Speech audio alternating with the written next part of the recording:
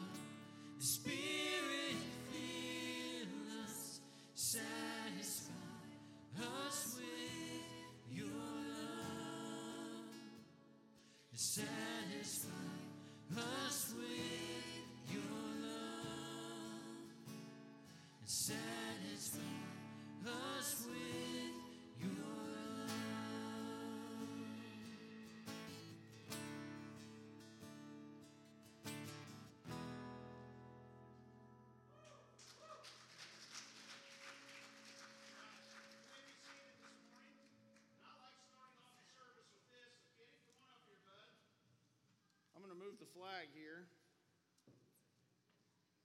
And we are starting off the service with baptism this morning. I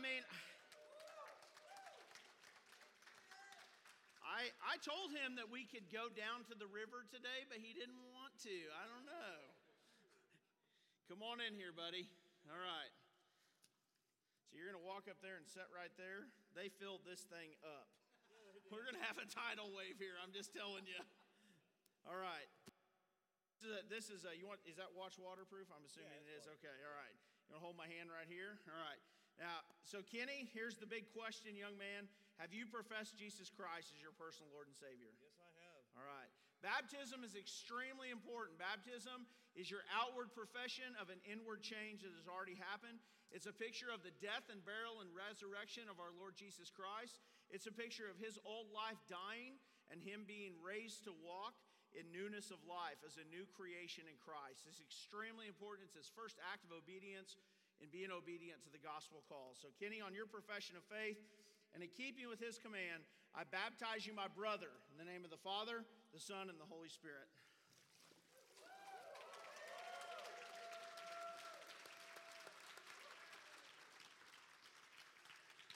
Less water, deacons, right? Congratulations. Do we got any more towels? Do we have any more towels by any chance? We're bringing more towels. Okay. I love it. Hey, at least it's warm, right? At least it's warm. All right, we got some more towels coming. Thank you. All right, and if you want to go back out that way without getting electrocuted, okay? You don't want to go to heaven right away. We want to wait a while before you get to heaven, okay, Kenny? All right. All right, so I'm glad to do that this morning. Here's just a few announcements. You know we're taking orders for strawberries. So I know the note says we need orders bad. I don't know. This is for Valentine's Day. All the money goes to missions, so we're going to start the order form on this side of the church. Kids, go ahead and sign up and sign your parents' names to it. It's okay. All right, here's a thank you card this morning. This is from Gail Brown and Mark. What is the name of the place they own? It's Anna's house. You guys went caroling. A bunch of you went caroling to Anna's house, and they just wanted to share a thank you card that it was a blessing to them that we went caroling there this year, and so they wanted to thank you guys for that. So here's a little bit on our announcements. Women's Bible study. There's a new women's Bible study about ready to start. It's called His Where the Joy Is. He's Where the Joy Is. Abby, where's Abby at? A little information on that real quick, Abby.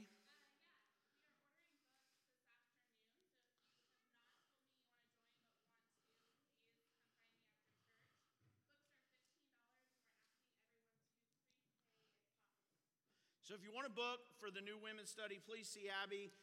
We'll order a couple of extra, of course, but if you'd like one, if the cost of the book is an issue, please just tell me. It's really no big deal for us to get some books also. So discipleship, I want to remind you, men's discipleship. If you're wanting to be discipled, they've started discipleship every Sunday afternoon from 4:30 to 5:30 downstairs. This will probably be the last week that I announce it because they've started it already. So if you want to attend that, 4:30 to 5:30. And then tonight, they have men's Bible study right after that at 6 o'clock. So men's Bible study tonight also at 6 o'clock. Fish fry. I see some people have already started fishing for this. I had some people ask me this morning about this. We are going to have an outreach fish fry here at the church on Saturday, March 5th. So go fishing, catch some fish, save them. We'll have all the guys will come in and we'll fry up a whole bunch of fish. It is going to be an outreach, so we're going to try to be sharing the gospel with people that day. It's a church activity. I know Mike's in charge of our outreach events. He's going to probably be coming around and saying, hey, will you help me for this? So be ready for him to approach you about helping for this activity. So mark your calendars if you can. Saturday, March 5th. It'll be here before we know it. Youth Sunday, before that, Youth Sunday is going to be here real quick. Youth Sunday is February 13th. After the morning service, we have an auction. I'm not an auctioneer, okay? But I usually do the auction, and I will bid you up. We will bid you up. It's a blast. If you've never went, it's so much fun, and we raise money for the youth to go to camp and for all of their activities throughout the year. And then the youth feed us dinner. We have a big dinner with one another. That is also Sanctity of Human Life Sunday. So I'm going to talk about sanctity of human life and how important it is that we be a church that stands up against the evil that is abortion, and we talk about that, and we have to be a church that does that. So, babies will never reach youth if we don't stand up for sanctity of life. So that's kind of the tie-in. We'll talk about that that Sunday on February 13th. Young adult activities.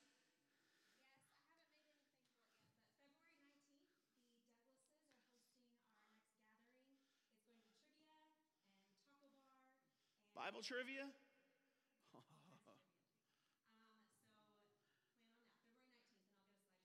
February 19th, okay, perfect.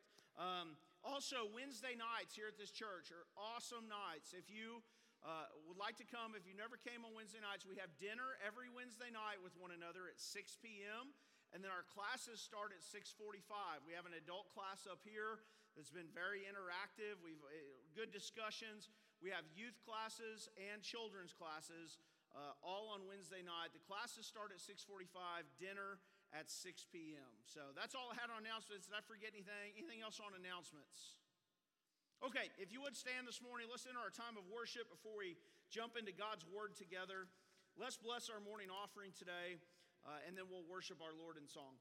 Lord Jesus, I thank you, Lord, again, just for the opportunity to be here today, Lord, and to preach your word. And thank you for the busy schedule that we have over the next couple of months, Lord. I just pray for all those activities. And Lord, as we enter our time of worship today, it starts with our giving. And Lord, we want to give you the best. And so take this, Lord, use it to further your kingdom, that the gospel will be shared to the far reaches of this earth. Lord, let us as a church be a church here in our local community that is reaching those who don't know you, that don't have a personal relationship with you, and that's speaking the truth in love, because we love your creation, God. We love our neighbors, Lord, and the most important thing is that they end up with you. And so, Lord, us sharing that truth of who you are with them. So, Lord, bless us today.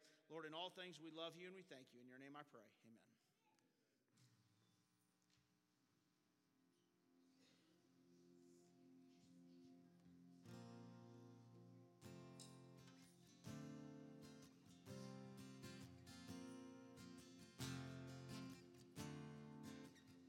Praise the Lord, His mercy is more, stronger than darkness, new every morn. Our sins they are many, His mercy is more.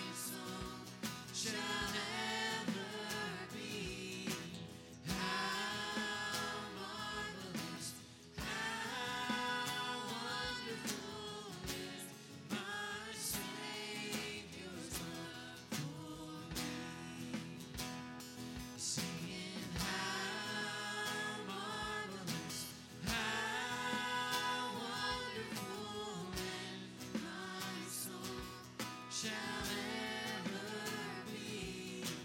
How marvelous, how wonderful is my Savior's love for me. And how marvelous, how wonderful, and my song shall ever be. How marvelous, how wonderful is my Savior's love for me.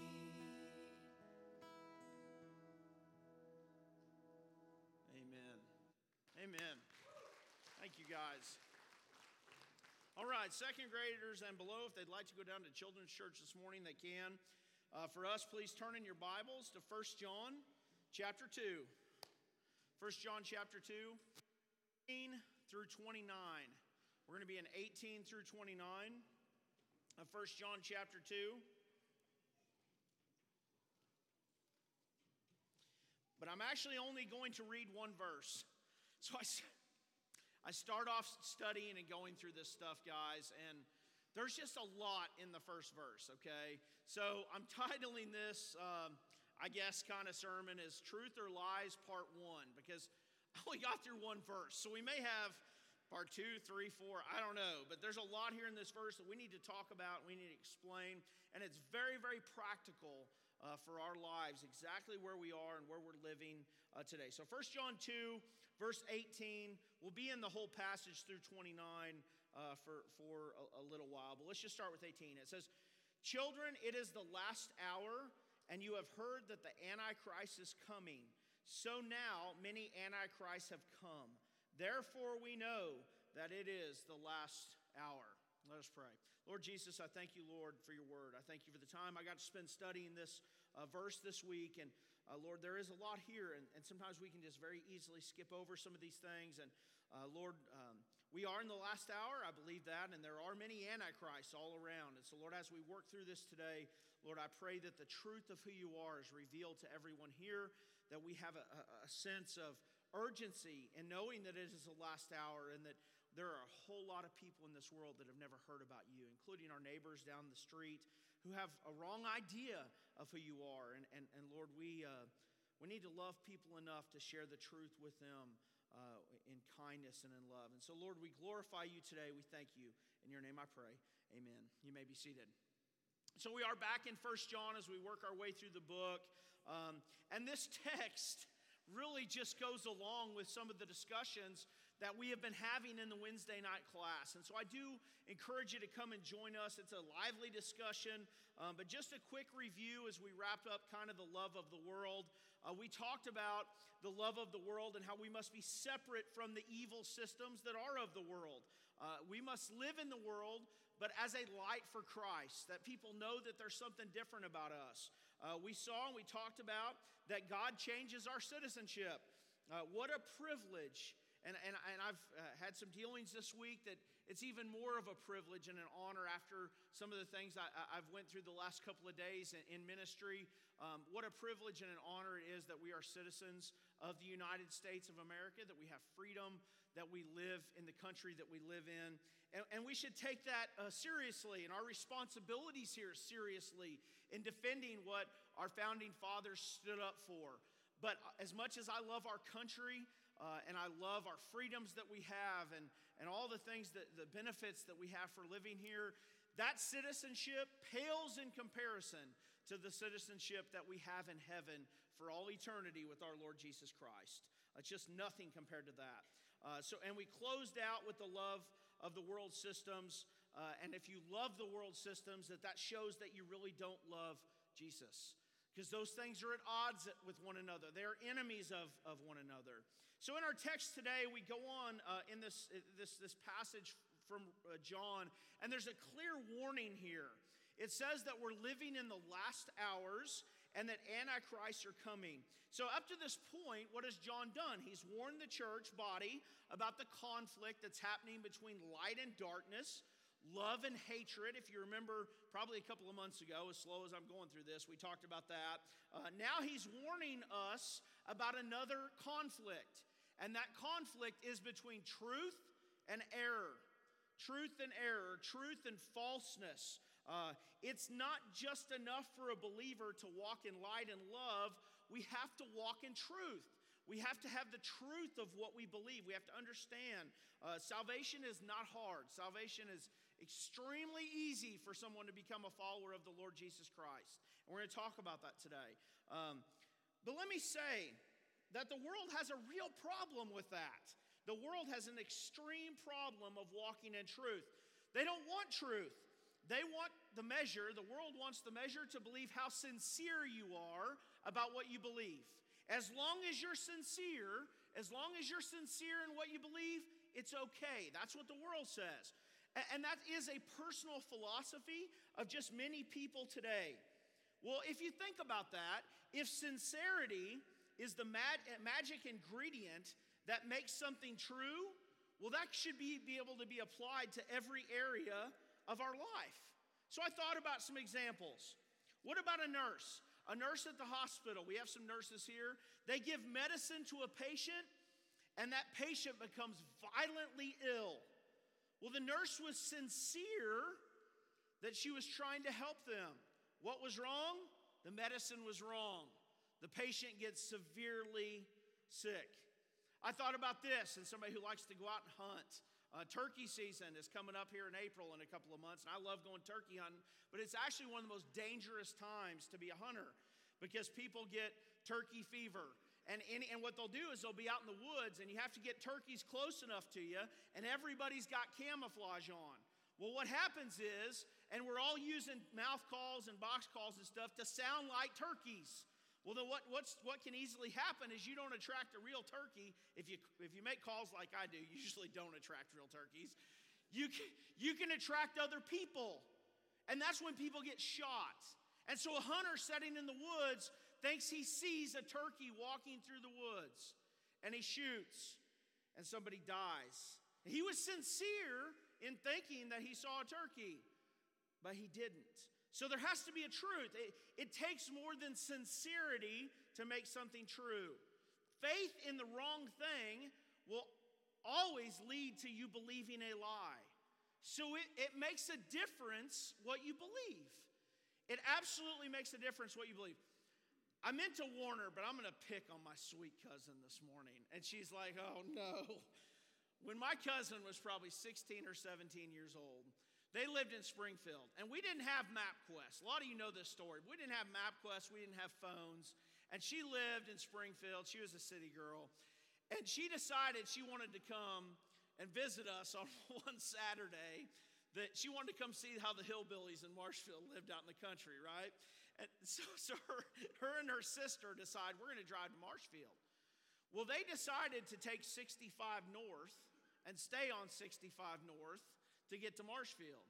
So instead of ending up in Marshfield, she ended up in Buffalo. Now, she was sincere in her idea that she was heading to Marshfield, right?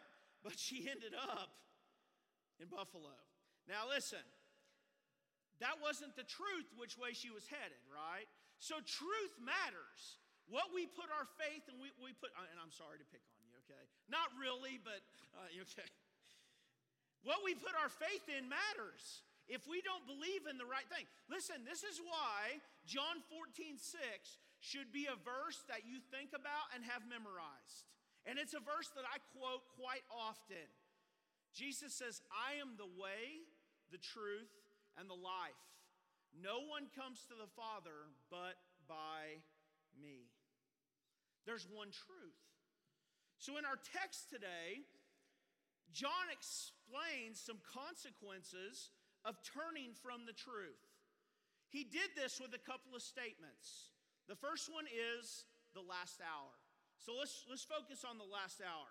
And the second one is the Antichrist. But both of these statements make us aware that as Christians, we are living in a time of crisis. We are living in a time where there's a whole bunch of error. We are living in that time. The last time or last hour that is used in this passage, it is used as a term to remind us that God has brought a new age into the world. He has brought a new age in. All of the Old Testament was preparing the way for Christ's work on the cross. It was all pointing towards Jesus. All of history since that time, since Jesus' death on the cross, has now been preparing us for what? For his return. So when Jesus comes back, he's going to establish his kingdom. There is nothing else that God has to do for salvation of sinners. Jesus completed that work on the cross. When he completed that work, now we're in a new age where we're looking forward to the last hour, the last time when Christ is going to come back. The last hour in John's time and the last hour today are the same.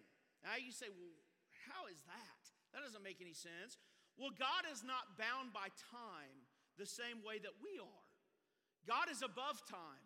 Here's a passage for you. 2 Peter 3, 8 through 9.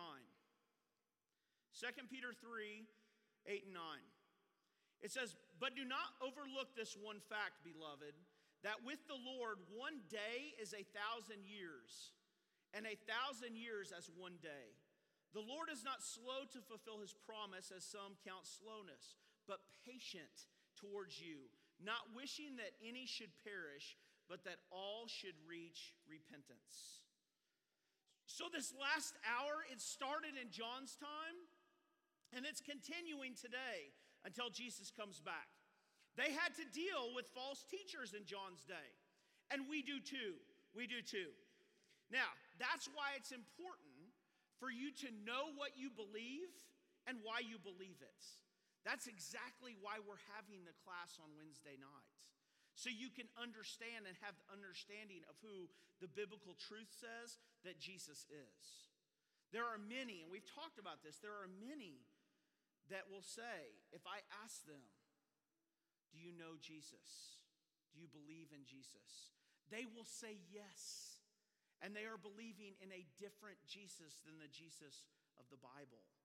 So we have to have an understanding of who Jesus is. So take a step back here. Latter times in Scripture, or the last times, are described in 1 Timothy chapter 4. So turn to 1 Timothy chapter 4 if you would. 1 Timothy 4, 1 through 5. It gives us an idea of what the last times look like, or the last hour. 1 Timothy 4, 1 through 5.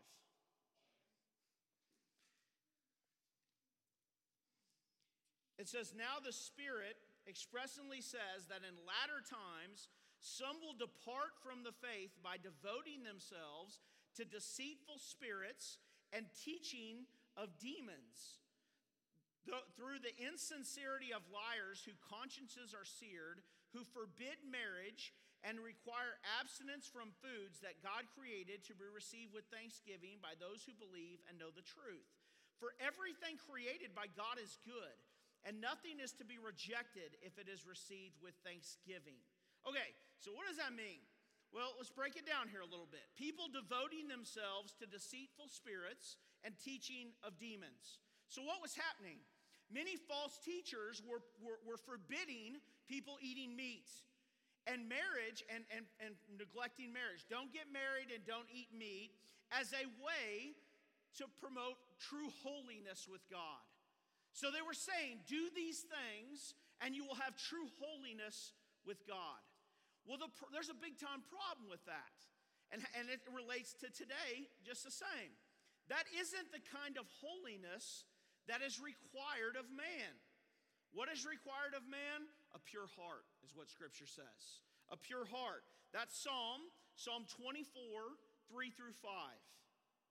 Psalm 24, 3 through 5. It says this, "Who shall ascend the hill of the Lord? And who shall stand in his holy place? He who has clean hands and a pure heart, who does not lift up his soul to what is false and does not swear deceitfully. He will receive blessing from the Lord and righteousness from the God of his salvation." So let's break this down. Let's make it where it's really easy to understand. So there were false teachers that were thinking that they could make themselves holy by doing things. They were teaching that if you don't eat meat and you don't get married, then you'll have true holiness before God. And what was happening? They were teaching this false gospel. They were teaching a gospel of works. And what they were doing was leading people down a false path. They were leading people to hell. All right, so there's one thing that is common in all cults, false religions. There's one thing that's common that true biblical Christianity doesn't do. They promote. Anybody know? Interactive sermon today. Anybody know what is common in all false religions and cults? They promote what? Works-based salvation. That true biblical Christianity does not do. Listen, if someone tells you that you have to do things in order to be made right in God's eyes, to be saved, they are promoting a teaching of demons. They are promoting a teaching of demons. What does Scripture say? Ephesians 2:8-9. This is why it's important we talk about this. Because there's a lot of false teaching out there that says you got to do things. We just had an awesome thing happen this morning, right? What did we do? We had baptism. Did you know that baptism does not save you? But there are many people that teaches that baptism is a part of salvation. That is a works-based salvation. What does the Bible say? Ephesians 2:8-9 says, "For by grace you've been saved through faith. This is not your own doing. It is the gift of God, not a result of works, so that no one may boast." You know, Paul takes this thought even further. He even takes it even further in Galatians chapter 5, verses 1-4. So flip over there real quick. Galatians 5, 1-4.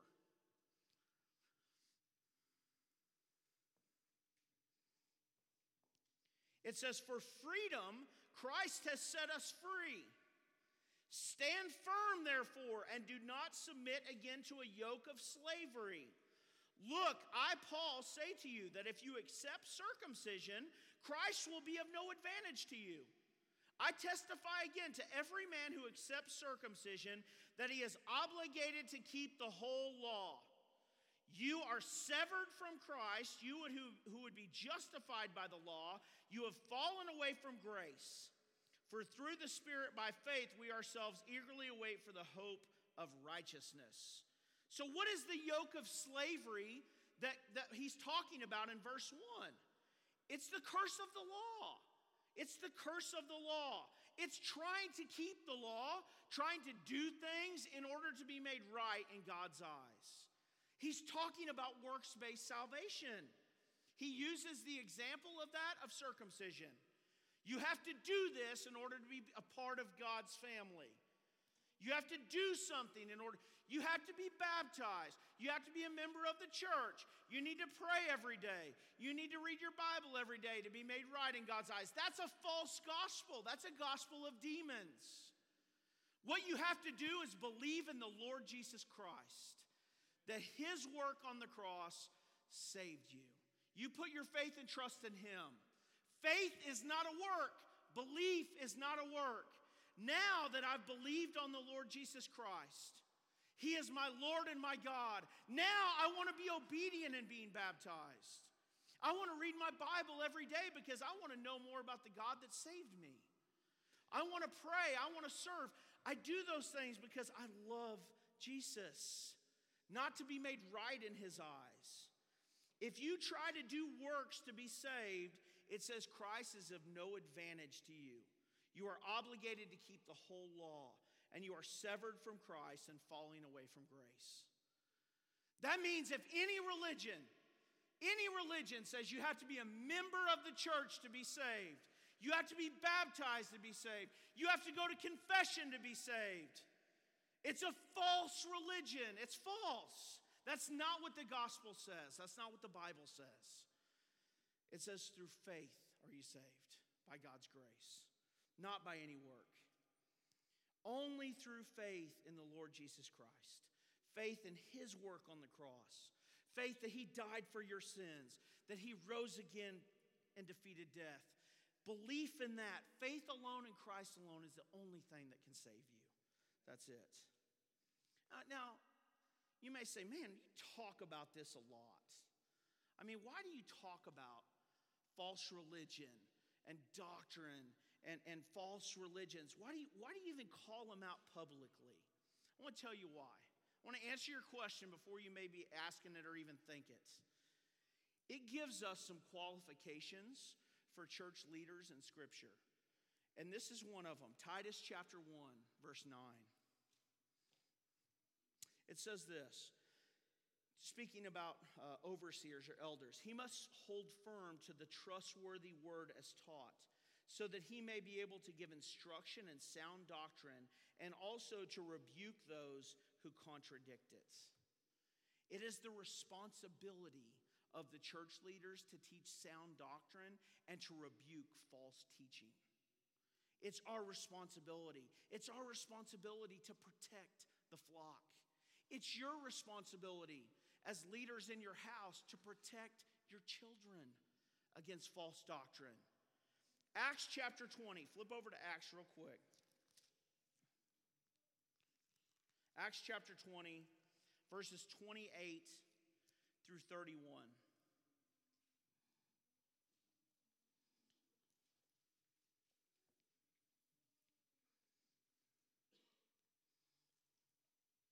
It says, pay careful attention to yourselves and to all the flock in which the Holy Spirit has made you overseers to care for the church of God, which he obtained with his own blood. I know that after my departure, fierce wolves will come in among you, not sparing the flock. And from among your own selves will arise men speaking twisted things to draw the disciples after them. Therefore, be alert, remembering that for 3 years I did not cease night or day to admonish everyone with tears. Be alert, be ready. There are false doctrines and wolves that are seeking on Satan's behalf to pull people away and destroy them. We talked about this in a little conversation after Wednesday night class, but you know the number one denomination that will join the Mormons, that joins the Mormon church, guess where they come from? The Baptists. The Baptists. You know why? Because so many people don't know what they believe. And somebody will knock on their door and say, hey, come talk to me about this. And they'll open the Book of Mormon and they'll talk to them. And in the Book of Mormon in 2 Nephi 25:23, it says, for by grace you've been saved through faith, after all you can do. What is that? Look it up, 2 Nephi 25:23. Test me, look it up. That's what it says. That's a works-based salvation. It's a false doctrine because people don't know what they believe. It's our responsibility. We must be on alert for this kind of stuff. How do we know that it's the last hour? Look around our world. Look at all the false religions and teachings that are denying, promoting that Jesus isn't the only way to heaven. You hear it all the time. It's not even acceptable in our society anymore. In America, for a preacher to stand up here and say what I'm saying today. In other countries, they'd throw me in jail. In other states, they would say I'm promoting hate because I say that Jesus is the only way to heaven. It's not even accepted in our society anymore. You know why? Because it's of the world. Satan is promoting false doctrine. We have to stand firm. Remember when Paul says, stand firm, therefore, and don't submit to the yoke of slavery? Stand firm. We must stand firm in that we share that Jesus is the only way to heaven. That's it.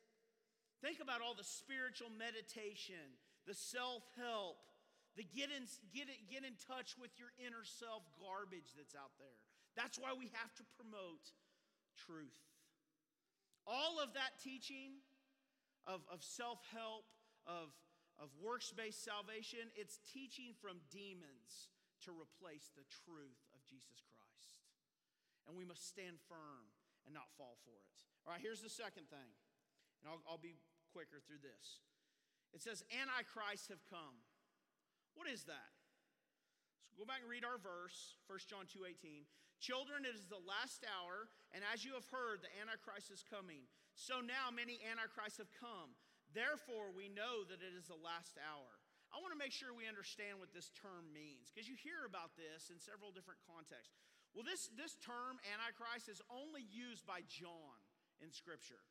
And it's used three different ways. Number one, it talks about the spirit in the world that is opposed or denies Christ. So anything or anyone that denies the Lord Jesus Christ and is opposed to him is an enemy of God, and they are anti-Christ. They're against God. They're against Christ. They're against Jesus.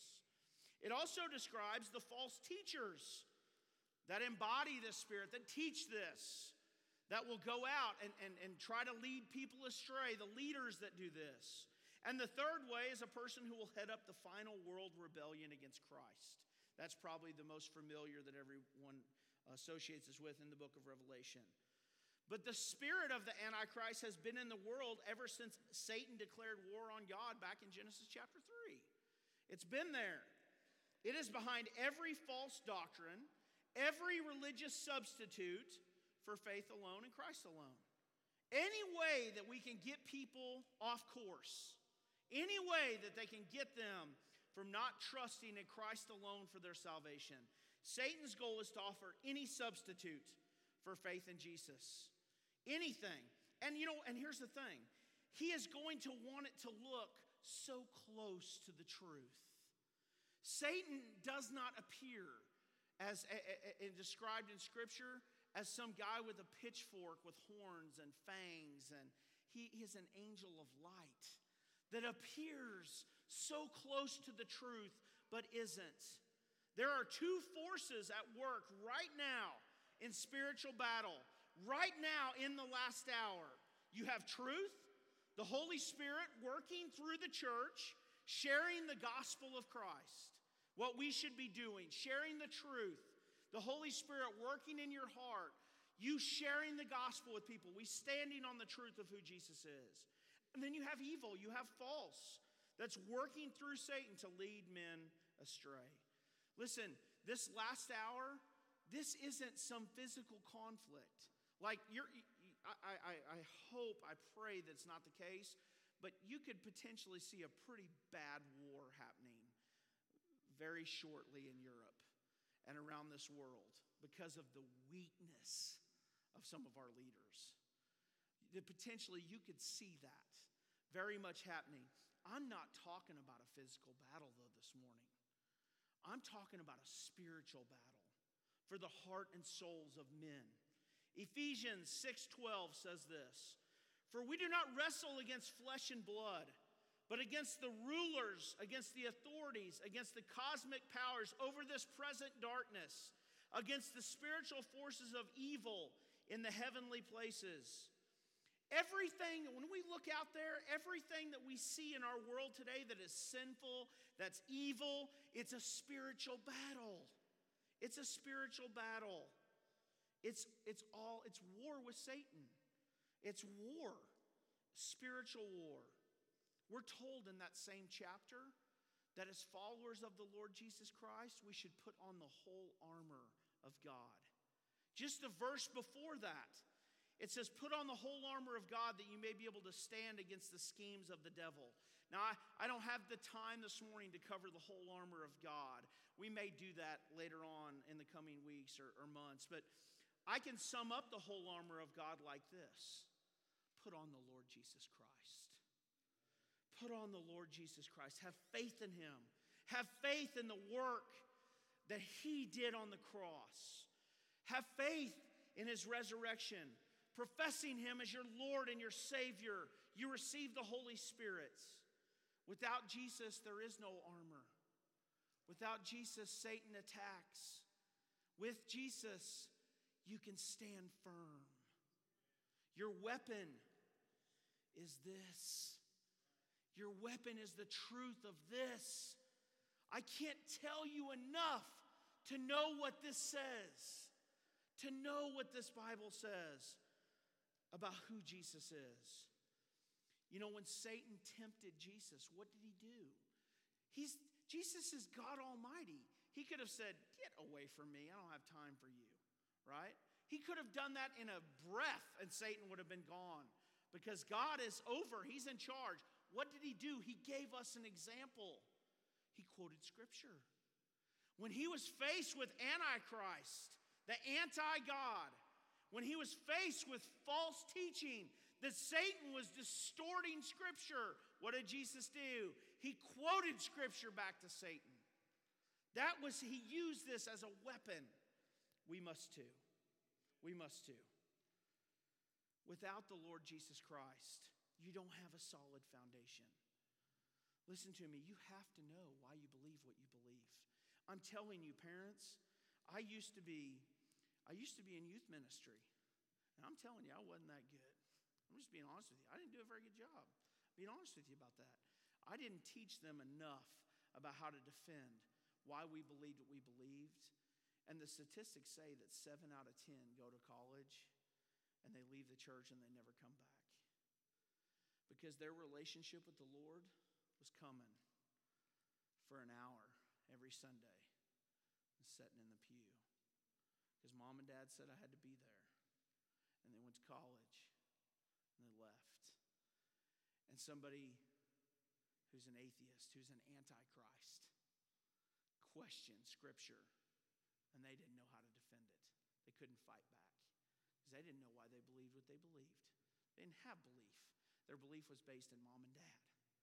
And we just go to church because in Marshville, Missouri, in the middle of the Midwest, you go to church and you say that you love Jesus. Well, it has to be more than that. We have to teach our kids more than that. Because I'm telling you, it's a spiritual battle. And antichrists are coming for you, your kids. I saw a song. It's the most disgusting, disturbing thing I think I've ever watched. It was promoted by, I don't even want to get the name, I don't even remember the name exactly, but by a gay choir from San Francisco. It went all over the internet. They came together and they made this song. And you know what the song said? We'll convert your children. We'll convert your children. We're coming for your children. And you know what? Parents are sitting back like, we live in the Midwest. It's great. It's war. It's spiritual war. Be on guard. Be alert. They're coming for you. Are you ready for that fight? We as the church have to stand true. We have to stand for the truth. We are in the last times. We are in the last hour. We are there. We have to stand on the truth because they're coming. Are you ready? If you're not ready, here's what you do. You get down on your knees this morning and say, Lord Jesus, forgive me because I have you have saved me. And I'm talking about my brothers and sisters. You have saved me and I have not pursued you like I should in reading your word. I need to be, as a leader, how can I make a defense to my children? How can I go to war for them in a spirit? I guarantee you, guys, all my Second Amendment dudes that all are packing right now, if I go to your house and try to break into your house and put a ski mask on me, I'm not going to get through the front door without getting blown apart by all your guns. Because you're going to protect your family. Am I right? Am I speaking the truth? Yes. But we have so many that are that hardcore, staunch supporters, don't know anything about spiritual battle. And Satan is coming in the front door and you're inviting it in. How about we get more on guard for that than we do the guns? Because everybody knows we're not breaking anyone's house at Crossbridge because they all got guns. It's all cool. That's okay. That's good. But they're breaking into your house to steal your kids' souls. And you're letting them. You're letting them. I'm just speaking the truth this morning. You better get with it, guys.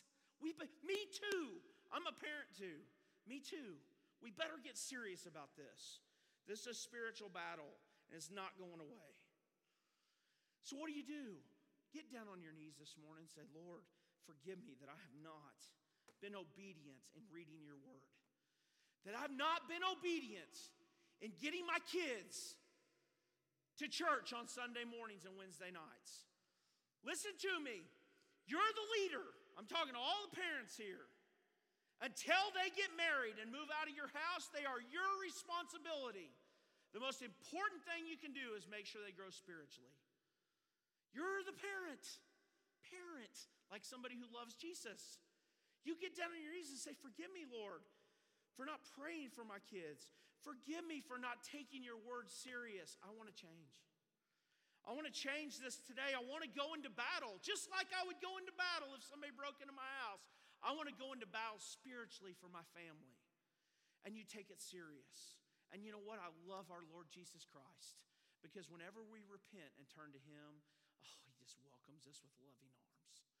And he forgives us. And he renews us. Maybe that's you this morning. Maybe that's you. Maybe you're here today for the first time. And you've never believed on the Lord Jesus Christ. We are in the last hour. I believe that. Maybe you're lost. I pray this morning.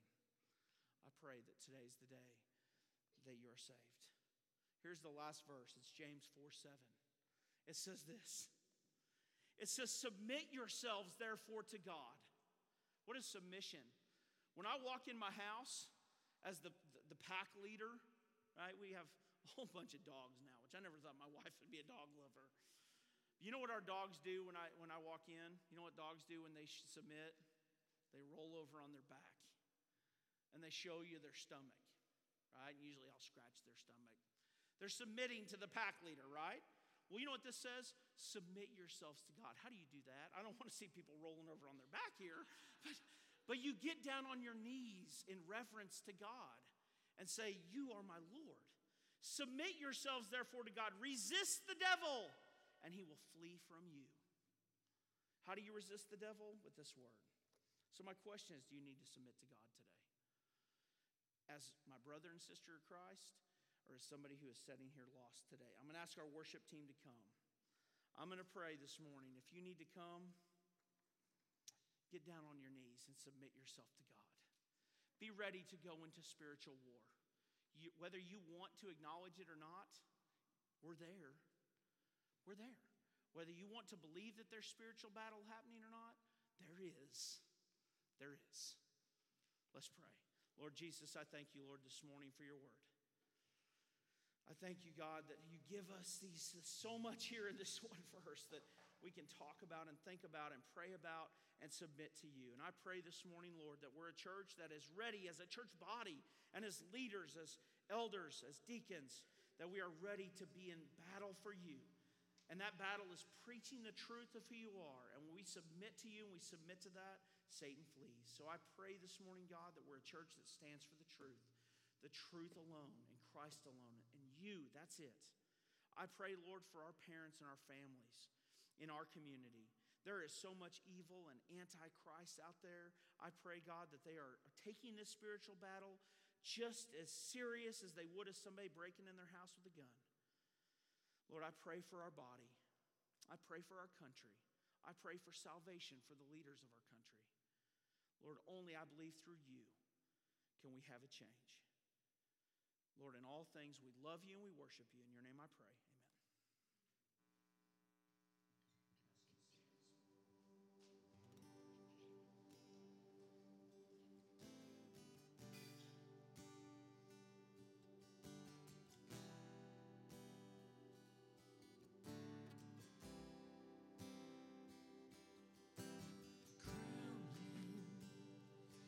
Many crowns bow down